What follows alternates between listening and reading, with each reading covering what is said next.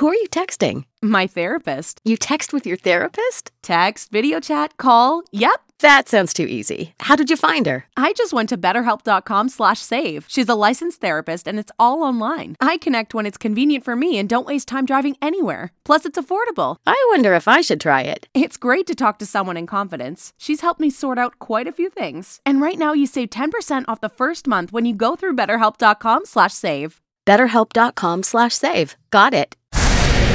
This episode of Energy Matters is sponsored by Arnold Golden and Gregory. Welcome to Energy Matters, a show about how you can save money on your utility bills, use technology wisely, and live a more sustainable lifestyle. Here's your host, veteran energy regulator and clean energy expert, Commissioner Tim Echols. Thank you, Scott Slade. It's always great to be saving money on your power bill, to use technology wisely, and to live a more sustainable life.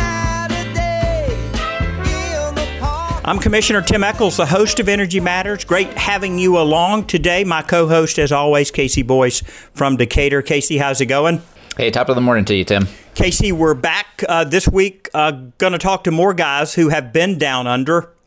We had Saul on last week from Australia, as I'm told it's pronounced, and I learned a lot about energy there. KC, I mean, you work in states across America and study energy worldwide. Were you surprised to hear some of the things that he said about how cheap solar was down there? Yeah, I mean, I've been watching what's going on in Australia. I'm not going to try the proper pronunciation here, Tim, but I've been watching what's going on down there, and it's some really fascinating stuff. So, really delighted to have a couple of guests on here today that are going to allow us to get a little bit deeper into what's going on in Australia, some of the things that that's all talked about last week. So we're joined this morning by Phil Markham and Doug Miell. Welcome, gentlemen, to the show. Good morning, Tim. Good morning, Casey. It's good to be here. Hey, good morning. Thanks for having me. Hey, Doug, you've been on the show before. You and I interact a pretty good bit at your work with the Georgia Chamber. Tell our audience a little bit about how you wound up in the U.S. and the role that you're playing with the Georgia Chamber.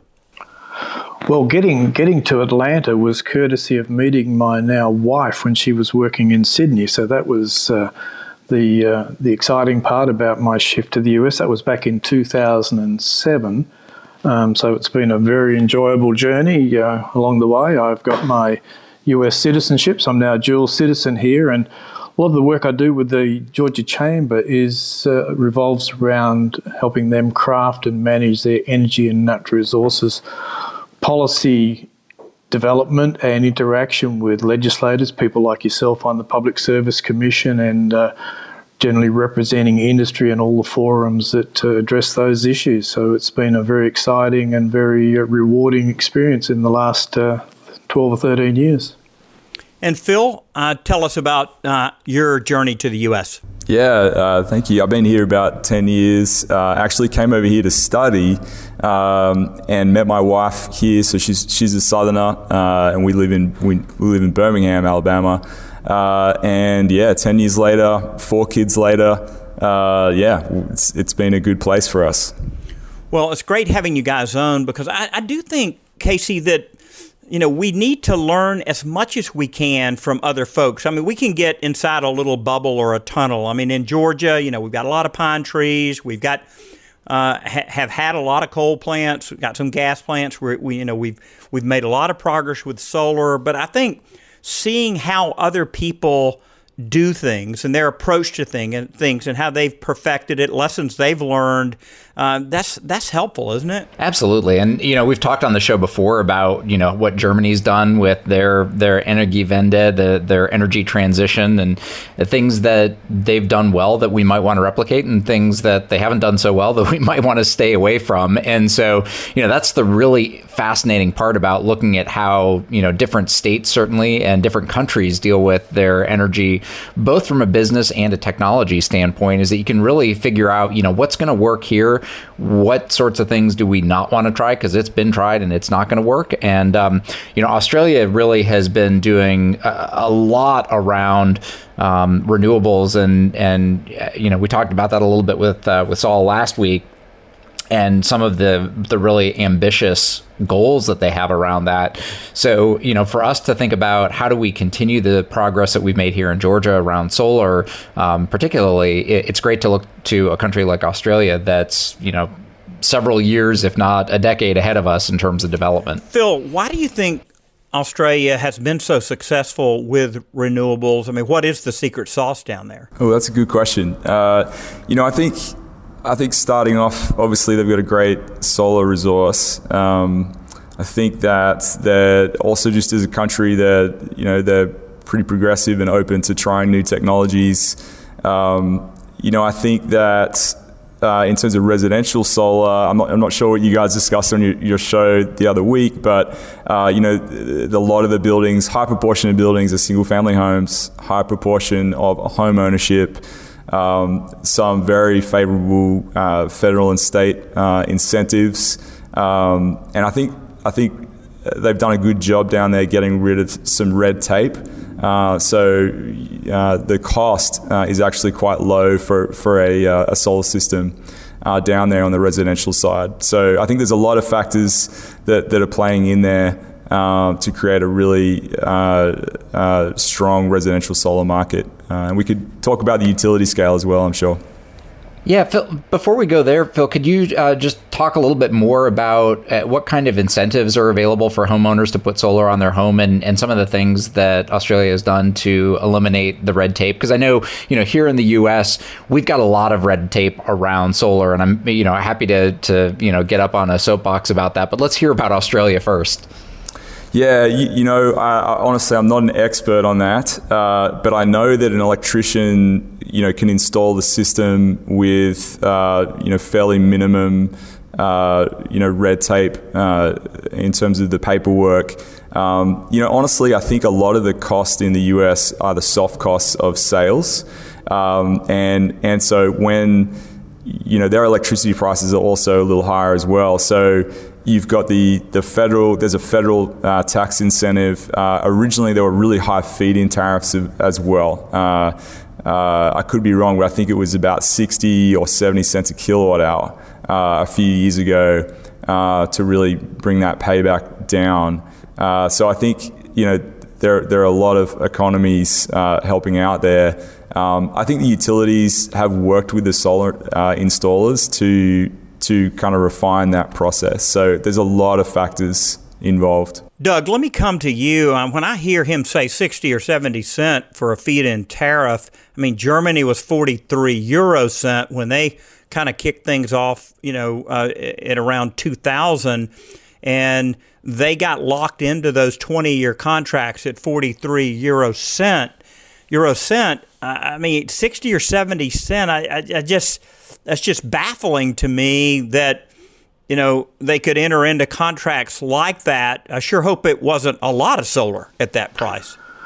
Well, that was as Phil said, that was a significant driver for the uptake of solar. Those 60 cent tariffs have now been wound back, and most of them range between about 10 to 12, 13 cents. So that was a big driver in getting people excited about solar, and it really worked. I mean, if you look at some of the numbers now, I've just picked up some stats a little bit earlier today. As of the end of October this year, there are 2.59 million rooftop solar power systems, and that's in a global population in the country of 25 million people. So, it's an attractive solution. It paid big dividends up front, so that got people excited. And while it's tailed off and there was a lot of angst when those feed-in tariffs were wound back, it hasn't had a deleterious effect on the ongoing attractiveness and uptake of the solar systems. And for our listeners who aren't familiar with this terminology, a feed-in tariff is basically just an amount that's guaranteed to solar system owners when they put their power back on the grid, right, guys? Yeah, it's your payment for your excess tariff. So during the middle of the day, if you've got a high-performing solar system and you're not home, the air conditioner's not on, then that resource is pumped back into the network. And guys, I mean, in Georgia, we have not wanted to subsidize, and I've got to think that their customers down there, I mean, you mentioned their electricity rates are high. I mean, you've got to cover your costs somewhere. So aren't the rest of the ratepayers covering that huge feed-in tariff if these contracts were for 10, 15, or 20 years? Well, that was some of the pushback from the utilities. Once it became apparent how popular these systems were and the uptake was getting going, it started to reflect quite heavily on their financial performance. So that led indeed to a fair bit of angst in that side of the network, and was a large part, I believe, why the tariffs ended up getting wound back. Phil, let me have you respond as well, regarding the subsidy and the burden that this was on, say, non-solar owners. Yeah, so let me get slightly philosophical. The temptation when you move to a new country and a culture is to measure everything by the culture that you're familiar with. And I think, as you live in a new place, you appreciate why it is, why people think the way they do and why certain practices are the way they are. I follow the Australian Prime Minister on LinkedIn, and he must have a photographer that travels with him, and he posted different photos of him throughout the day. And one of the photos was him standing there in a blazer on his smartphone and in his boxer briefs. Okay, and so Australia is a different culture. I can't see too many American leaders posting that kind of photo. It's just a different society, a different culture. Hold that thought. We're going to come back. We're going to bring you guys back, and we're going to talk about boxers and briefs, I guess, and solar and prime ministers and the walkabout, the ever famous walkabout. So stick around. We're going to bring Doug and Phil back, and we're going to talk more about Australia and what they're doing down under. I'm Tim Echols. You're listening to Energy Matters. And she said, do you come from a land down under? Where women go and men wonder. Energy Matters would like to thank Gas South for its support of the show. Gas South has a no-deposit policy and offers some of the lowest per-therm rates in the state. Use the promo code MATTERS for a special deal. Gas South, the difference is good. Gas South believes in the difference we can all make, like the difference in putting people first and showing that you care. For us, our difference is saving people money with our best rates and no deposit, and the difference we make in our community by taking care of our friends and neighbors and giving back 5% of our profits to help children in need. Learn more about what makes us different at gassouth.com. Gas South. The difference is good.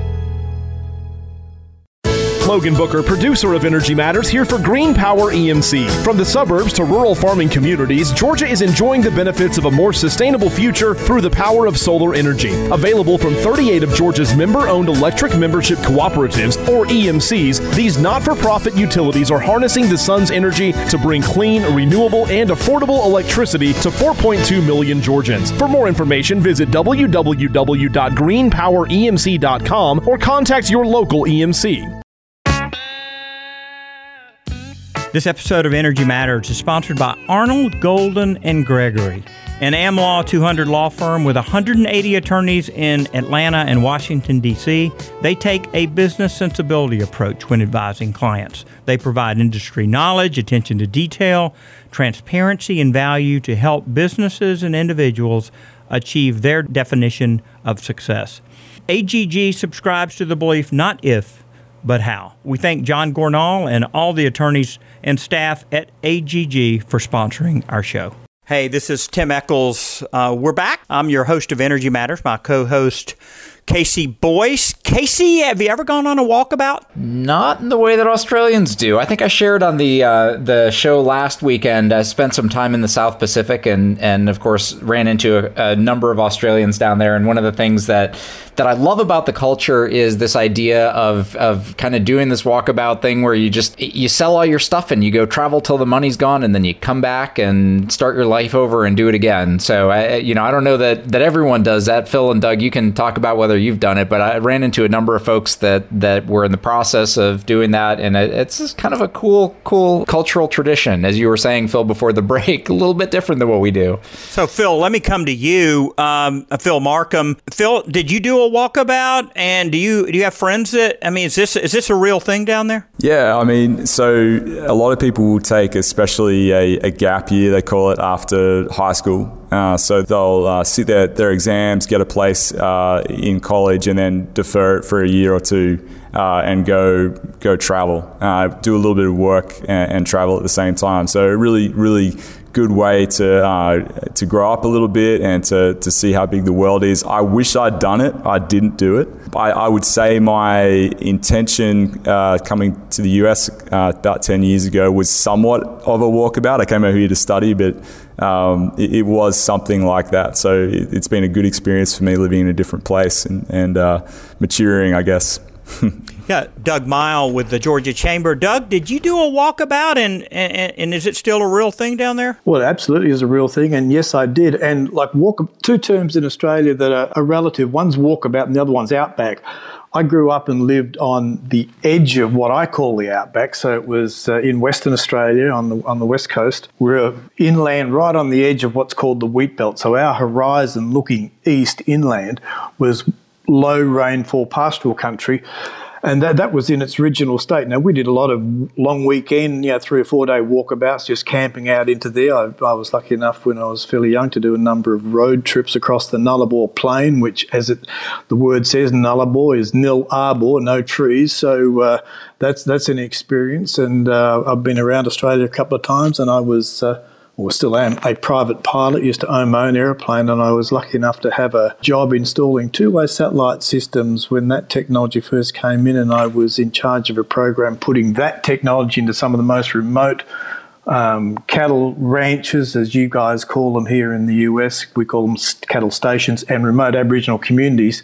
And of course, as Phil said, my ultimate walkabout is packing my bags and my boxes and shifting to the US to start again. And the other thing that really helps the walkabout environment is Australia has a very generous annual leave program. Most people would get 3 or 4 weeks annual leave. So, if you bank a little bit of that, it's not hard to be able to take off a good amount of time to go exploring. Don't forget long service leave as well. So if you're with the same company or organisation for 10 years, you get something called long service leave, which is what, Doug? It's usually a quarter, 3 or 4 months. About 3 or 4 months, yeah. Leave, yeah. Kind of like a sabbatical. Yes, yeah. Yeah. Hey, KC, you remember we had Juliet on our show from Israel, and I know when I was in Israel, one of the things I learned is about that gap year that a lot of Israeli young people take to go find the book. There's these books in different cities around the world where when people from Israel travel, they may go to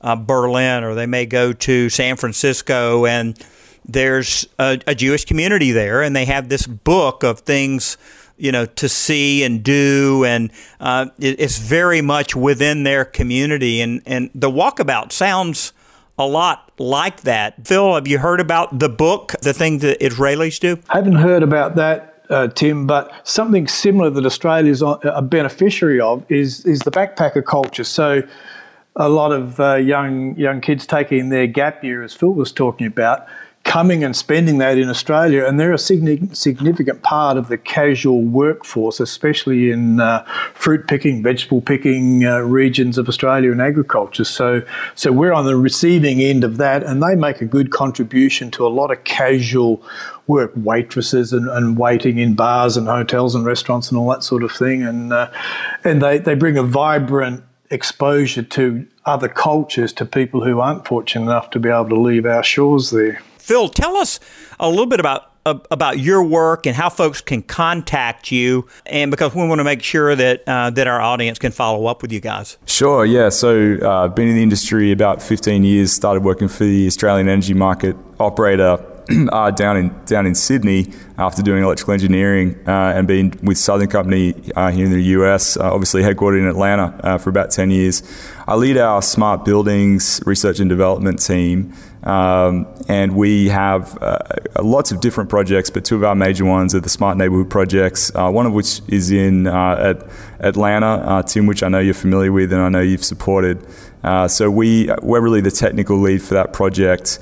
And so, yeah, always happy to share about that project and some of the lessons we're trying to learn as we do that work. Let's stay there for a second. Casey, I don't know if you've had a chance to go out to that Pulte townhome development. I was out there for the ribbon cutting, batteries in the garage, solar on the roof, a circuit up there on that third floor that basically can be isolated in case of an outage, that has a little TV, its own little kind of hotel-like air condition that can be run with not much power, a refrigerator.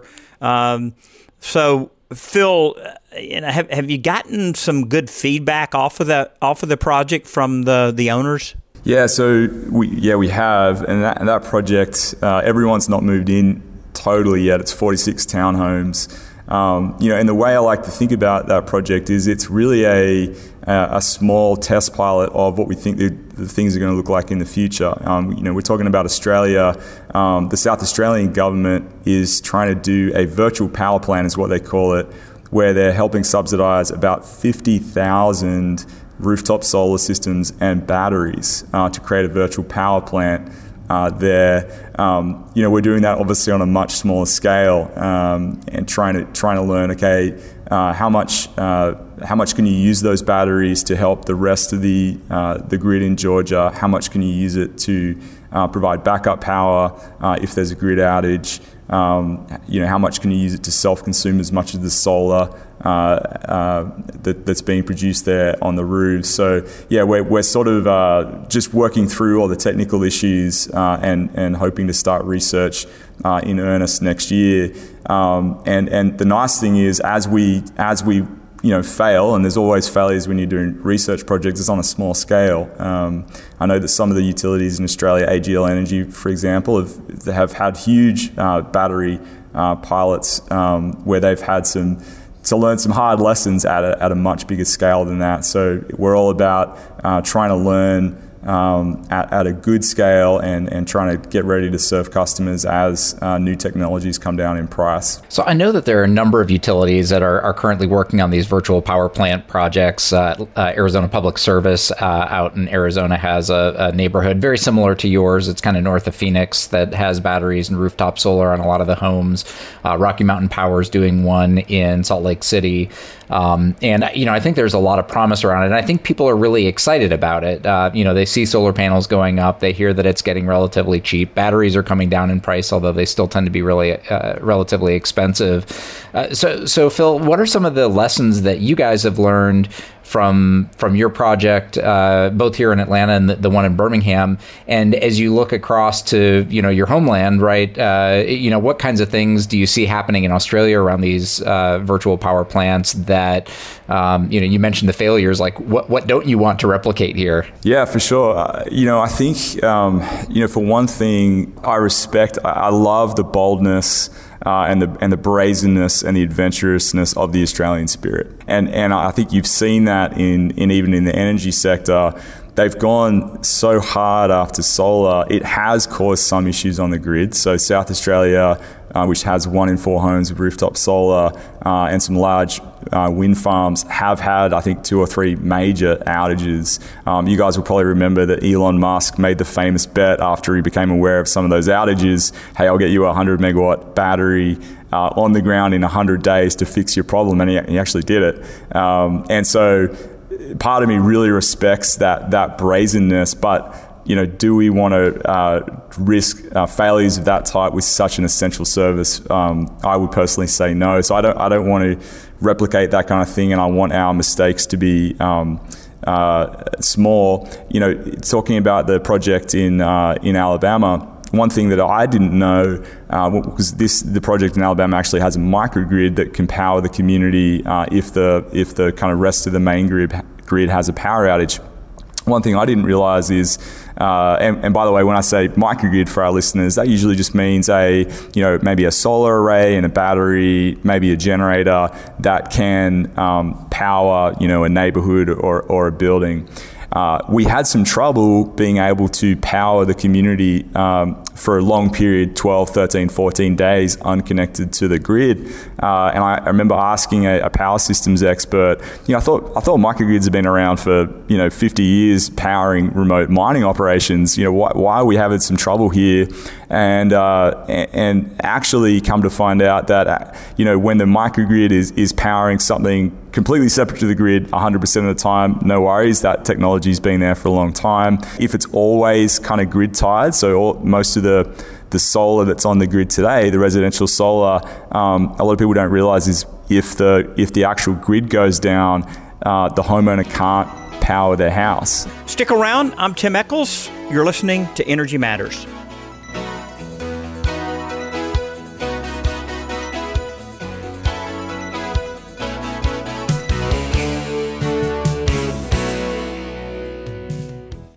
Creative Solar USA is a Georgia-based turnkey installer of innovative solar panel systems. With their NABCEP certified installers, they ensure you receive the highest quality solar energy system in the industry. They're proud to work with you before, during, and after the install, blending customer demand, system capability, and expertise to provide the best service possible. Contact them today at 770-485-7438 or creativesolarusa.com. Tim Echols for Marlin Gas Services. As the port continues to grow, more and more trucking companies are using natural gas in their trucks instead of diesel. Marlin Gas Services is helping to usher in this clean opportunity. With their specialized rigs, they create virtual pipelines with all the equipment and expertise to provide reliable, clean natural gas. Marlin Gas is the company that gas utilities, pipeline companies, and industrial facilities turn to. See marlingas.com for more information. This episode of Energy Matters is sponsored by BMW Auto Sales. COVID-19 has changed everything, even buying a car. BMW Auto Sales, one of our show sponsors, not only sanitizes every car, but you can buy it online and they'll trailer it to your home anywhere in Georgia and surrounding states. They've used electric cars, plug-in hybrids, and traditional hybrids. Check out the inventory at ev-hybrid.com. That's ev-hybrid.com. They have a 3-day loaner period as well if you want to make sure electric works for you. Check them out at ev-hybrid.com. Welcome back to Energy Matters. I'm KC Boyce here with your host, Tim Echols, and joined today by two native Australians who have taken up residence here in the Southeast, Phil Markham and Doug Miell. Welcome back to the show, guys. Thank you very much. Phil, just before the break, we were talking about microgrids, and you were talking about some of your experience with a project. You work for Southern Company, one of the projects in Birmingham, where you've got a microgrid, basically, batteries and solar that's powering a small neighborhood. And you were sharing some of the challenges there. Can you just kind of briefly summarize, what you saw and what you learned from that? Yeah, thanks. We learned that if the microgrid is normally connected to the rest of the system, but has to be able to power the community if you do lose the rest of the grid, that actually there's not too many of those systems out there in the world, and we had to work through some bugs. We had to change out a transformer, and so we had to work through some bugs there to be able to power that community, through, say, a long-term outage like 2 weeks. So you'd think the technology's been around for a long time, powering remote mining sites and things like that, but actually when it's normally connected to the grid and then has to be the grid, so to speak, for a long time, that's actually fairly new. So we worked out some bugs and we finally got there. Excellent. And it sounds like this is something that Australia's had to deal with too. Like there was a blog that I read recently from the Smart Electric Power Alliance about a battery storage system that's been installed in South Australia that allows for microgridding, basically a kind of part of their territory, but also connects to the grid and facilitates some transmission of renewable generation. And you guys have talked about the tremendous amount of wind and solar that Australia has built, and that causing problems sometimes. So I'm guessing that with that large generation, these batteries, Phil, you referenced Elon Musk's battery down there, that they're learning how to do some of these things in terms of isolating from the rest of the grid and then reconnecting. Right. Do you know the name of that project, KC? Yeah, that is the, I don't know if I'm pronouncing it correctly, but the Dalrymple ESCRI.SA battery project. And it's owned by Electronet there in South Australia. Yeah. So I think, the headline there is a high penetration of renewables means that there may be some speed bumps, but energy storage, is proving to be a pretty good solution with some smart power system engineers being able to coordinate the protection and controls and make sure everything switches over. So, and Doug, as you reflect on what you've seen and learned from Australia and your work here in Georgia with the Georgia Chamber, what kinds of lessons do you feel like we can bring over to help support what we're doing here in this state? Well, I think the big thing there is picking up on what Phil's talking about on microgrids is even at the other end of the scale, nothing is impossible. And there's 2 or 3 large battery projects that are being run. One is a 300 megawatt Tesla battery that's being installed down in Melbourne for the same thing, capturing some of these solar resources during peak or off-peak times. There's a Battery of the Nation project where in the state of Tasmania, which is down to the south of Australia, a lot of hydro resources there. They're expanding hydro and pumped hydro, and that power will be delivered via undersea cable into the national grid. Now, there's already one cable there. That'll be expanded. The jewel in our crown of hydro, the Snowy Hydro scheme, about halfway roughly between Sydney and Melbourne, that's going to be expanded. It's about a 4,000 megawatt facility. It's going to have another 2,000 megawatts of capacity put into there, an enormous underground tunnel, 350,000 hours, I believe, of energy storage, the megawatt hours of storage in the water, pumped hydro, the whole thing. So you can be aggressive. You just got to, and when you look at Australia, it's a country the size of the US, roughly, with 25 million people, 60% of those living in 5 or 6 capital cities. So, we figured out how to use valuable resources, distribute it around, bring in technology, and really you've got to put your toe in the water and be brave enough to try these sort of things, recognising you'll stub your toe occasionally, but when you get it right and it works, it really delivers some great outcomes. And Doug, you talked about pumped hydro there. Can you just briefly describe for our listeners what that is? Because it's a really cool technology making use of kind of old school dams. Sure. Well, what it is you've got a storage at elevation. The water is released from that storage through pipes into generation units. That generates the first hydro power. And then once the water's gone through those generations, it's captured in a pond. And then later in the night, typically when there's a lot of off-peak coal baseload power is just running and not being used, that cheap energy is then used to pump that water back up again into the surface, into the original reservoir. So that's one form of pumped hydro. The other one is simply using high flows in a river like the Chattahoochee here in Georgia, and as will be proposed, taking it out of the river and putting it into, say, the East Lakes Quarry or a facility like that. So you skim that high flow off, you capture the resource, and then you can also use that for hydro. So there's different ways of using it, but it's, as I say, it's old school, but it works and it's efficient. And I think here in Georgia, as I have in Australia, we need to explore the full availability of that resource because it's a renewable resource, it's clean, and it's pretty easy to construct and get going. Yeah, so I don't know that a lot of folks know this, but one of the first generation investments that Southern Company made, both in Georgia Power and Alabama Power, was in hydro, and they still operate a lot of dams up in North Georgia primarily, but not exclusively. And Tim, as you and your fellow commissioners are thinking about the energy mix going forward and the need to integrate variable renewables on the grid. I mean, are you guys thinking about pumped hydro and maybe making use of some of those resources in the same way that Australia is? Well, the dams that Georgia Power operates, in the last integrated resource planning that we did in the summer of 2019, we did upgrade or provided essentially the recovery of the money to be able to upgrade a lot of those turbines. So there was, from an economic standpoint, it wasn't the greatest deal in the world, and because the river flows that we have, they're just, they're not substantial. I mean, to generate 6,000 megawatts of energy on pump storage, I can't imagine us being able to really pull off something like that here. So I just, with droughts that we have, KC, and then, not being able to rely on that, to me, it's a little bit risky.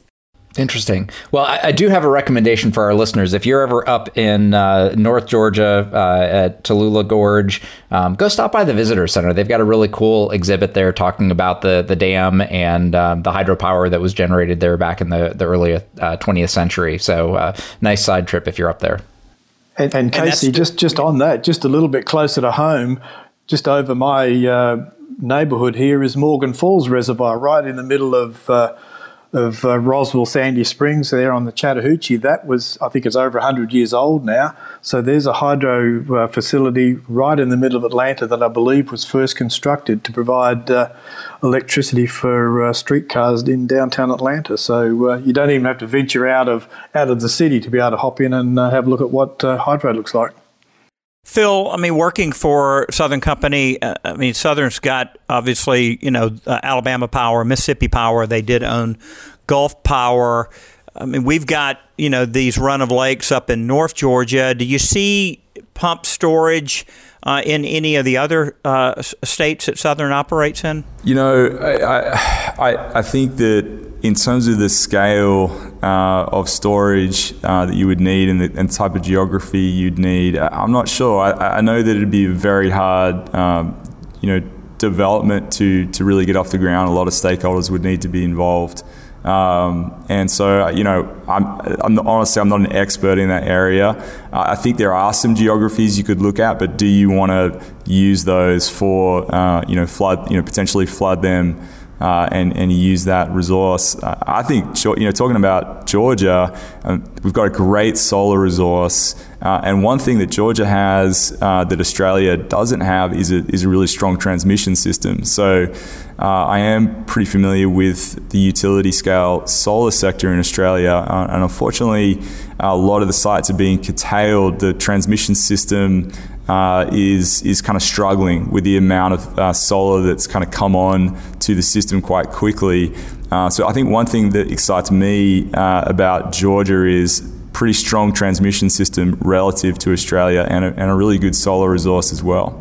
Yeah, when we come back, I know there's this connection between the UK and Australia, and Boris Johnson, the Prime Minister from the UK, recently has released his ambitious 10-point plan for a green industrial revolution, and I want us to talk about the 10 things that he's got in his list: offshore wind, hydrogen, nuclear energy, electric vehicles, public transport, jet zero and greener maritime, homes and public buildings, carbon capture, nature, innovation, and finance. So I want to get y'all's opinion on that in regard to, how that looks maybe in Australia, how that might look here in the U.S. So stick around. We'll be back for one more segment with our Australians, Doug and Phil. I'm Tim Echols. You're listening to Energy Matters.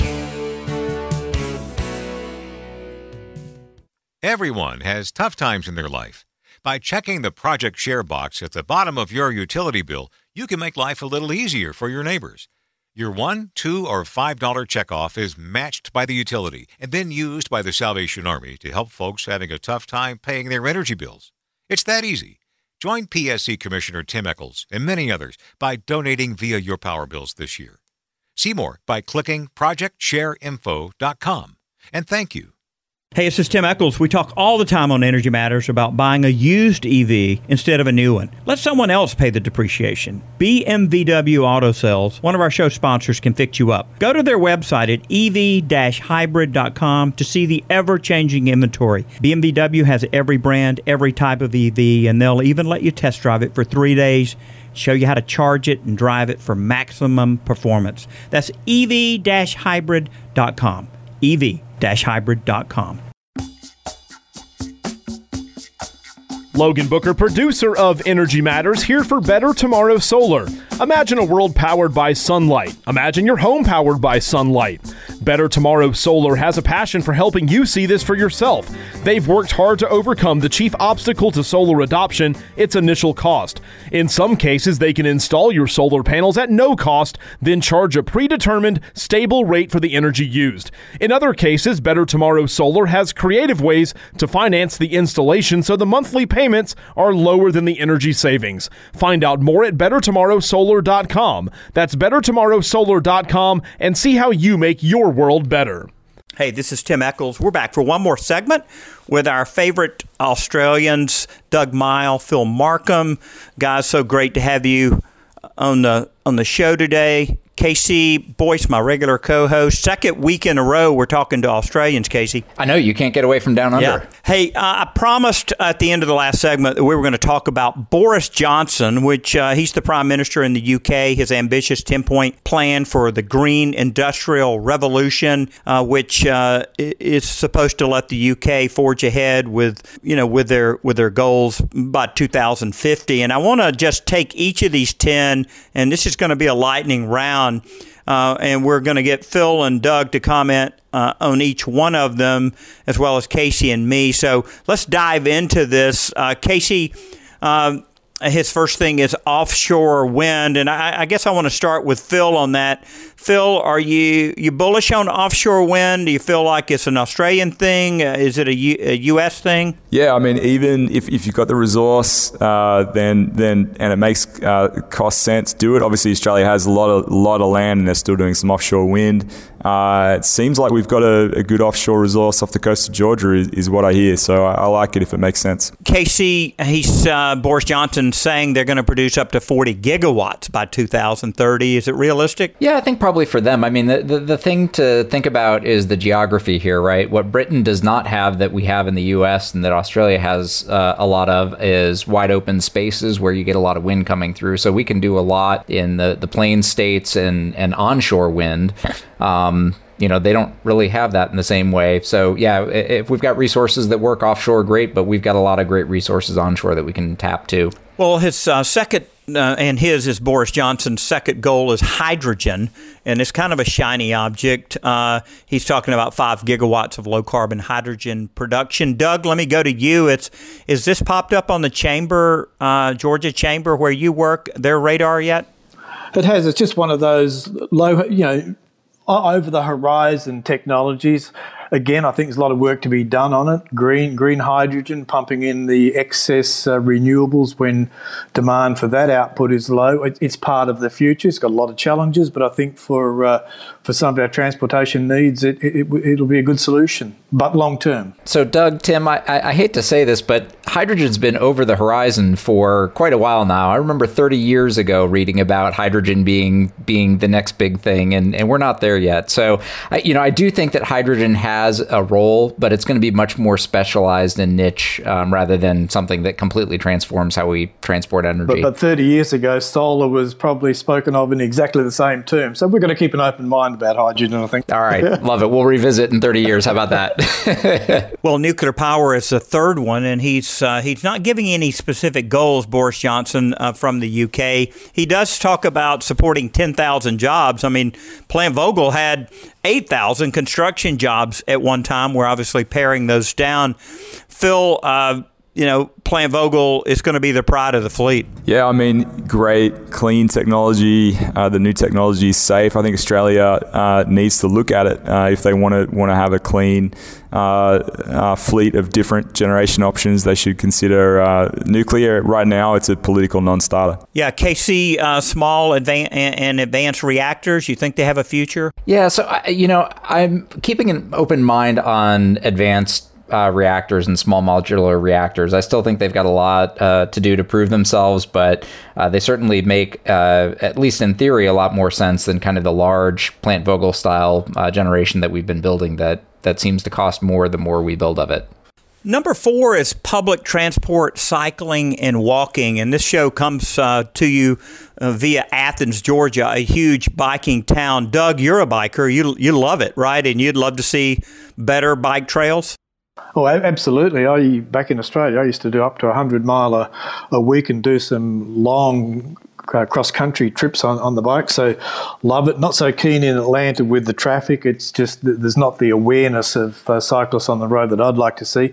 Love my MARTA. I do a lot of work downtown at the Capitol when it's in session, and MARTA's the way to get there. So the more the merrier. Yeah, Casey, you live on the MARTA line out in Decatur. I mean, cycling is dangerous, to Doug's point. Yeah, I used to do a lot of bike commuting, and younger days when I was not as afraid as maybe I am these days, or maybe didn't have as much to lose. But Decatur's invested a lot in bike and walking infrastructure, and it's actually quite a pleasant way to get around town.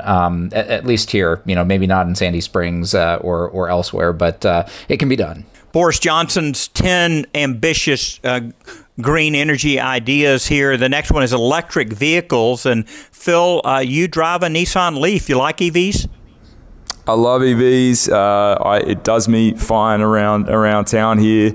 I think the cost parity with gasoline cars is quickly approaching. So I think we're only going to see increasing adoption.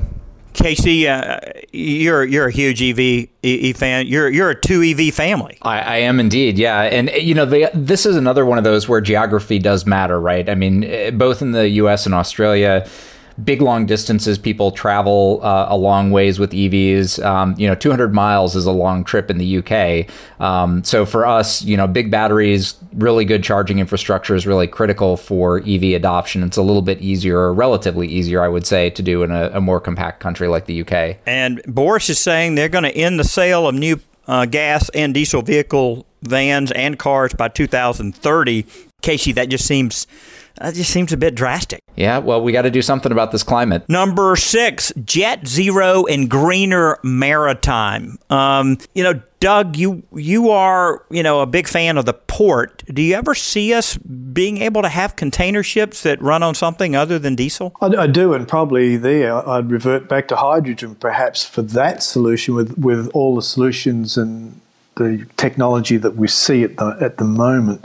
And talking about aviation, there is a company here in Georgia making algae that is an Australian company. So perhaps there's other ways of getting around the traditional jet fuel, but I don't know about electric aeroplanes in the commuter sense. I think we're a ways away from that technology yet. Casey, you going to be a frequent flyer on electric airplanes? I'm certainly looking forward to my first flight on an electric airplane, but I think for commercial use, at least for the kind like Delta flies, it's probably a couple decades away would be my guess. Yeah, 737 MAX, 15% fuel savings. I don't know when I'm going to get on a 737 MAX. Number 7. Me either. Homes and public buildings. He wants to make home, schools, hospitals greener, warmer, more energy efficient, creating 50,000 jobs by 2030 and installing 600,000 heat pumps every year by 2028. Phil, that's ambitious. Yeah, it is. It's going to mean that the electricity system is powering more and more of energy sources, and I think huge opportunity for energy efficiency programs to something, Tim, we've been engaged on previously. Some flexible load programs would help that as well to keep the cost of the grid down. But yeah, huge opportunity to use energy more efficiently and do some retrofits. It's always a good place to start. And Tim, if I could jump in there, I think that's a good one to give the ordinary consumer ownership of this whole new energy efficiency, because it's in the home. They can feel it, they can live it, and they can touch it. And I think that's part of the conversion of a lot of the naysayers. KC, quickly, homes and public buildings. I know you're a big heat pump guy. Yeah, well, our guest last week argued that you don't really need to do that. You just need to put, lots of renewables on the grid. But I think, we've talked about it on the show before. Doing energy efficiency makes homes more comfortable, healthier. There's a lot of other benefits, too. Yeah. Number 8, carbon capture. They want to be the world leader in technology to capture and store carbon. Phil, you guys tried this at Kemper. It wasn't a great experiment. It's harder than it looks, isn't it? Yeah, it's difficult. I think that there are some technologies, direct air capture, just literally sucking air and cleaning it is being looked at. If they can get the price down and it makes sense, I'd be for it. You could also plant more trees. There's some other options as well. And number 9 is planting 30,000 hectares of trees every year. Doug, you're a big outdoor guy? Absolutely. I mean, this gets into one of my favorite topics now, ecosystem services. Planting trees to clean the air, to help filter the water and improve the soil. And it also feeds into, you develop ecosystem services credits, you've got a revenue stream. So for our clients and friends in rural Georgia in agriculture, this is a way for them to participate in their existing businesses. So nature's a big part of the solutions for sure. KC, number 10 is innovation in finance, Boris Johnson, developing the cutting-edge technology needed to reach these new energy ambitions and make the City of London the global center of green finance. It sounds ambitious. Yeah, so we've talked already about some of the innovation that is needed to do some of these other things that they want to do in the UK. But for me, figuring out finance and the business model is really critical for unlocking the potential of any of these things. So, whether it's a pilot project that, Southern Company is doing, or whether it's some of the, battery storage systems that we talked about earlier on the show that's happening in Australia, getting the business model right, getting the financing right, really, really important. Well, it's great having these guys on the show today, Phil and Doug, and KC, as always, appreciate your being the co-host. I'm Tim Echols. I hope you've learned a little something today, and I hope you have a fantastic weekend. You've been listening to Energy Matters. Have a great day, everyone.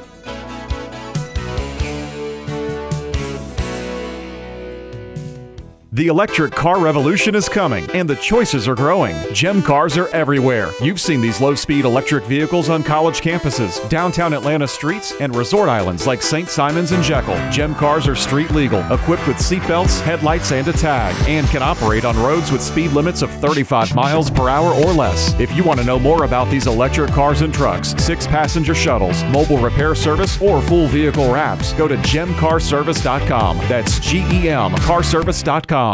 Tim Echols of Energy Matters here for Solar Sun World. No doubt you've seen solar panels popping up all over the state. If you want the precision of German engineering when it comes to solar, Solar Sun World is for you. Gerd and all the folks at Solar Sun World understand the complexities of solar and how to make it work for you. From tax credits to inverters to accelerated depreciation, they'll advise you on the best path forward. And Solar Sun World now offers power purchase agreements. Find them at solarsunworld.com. solarsunworld.com.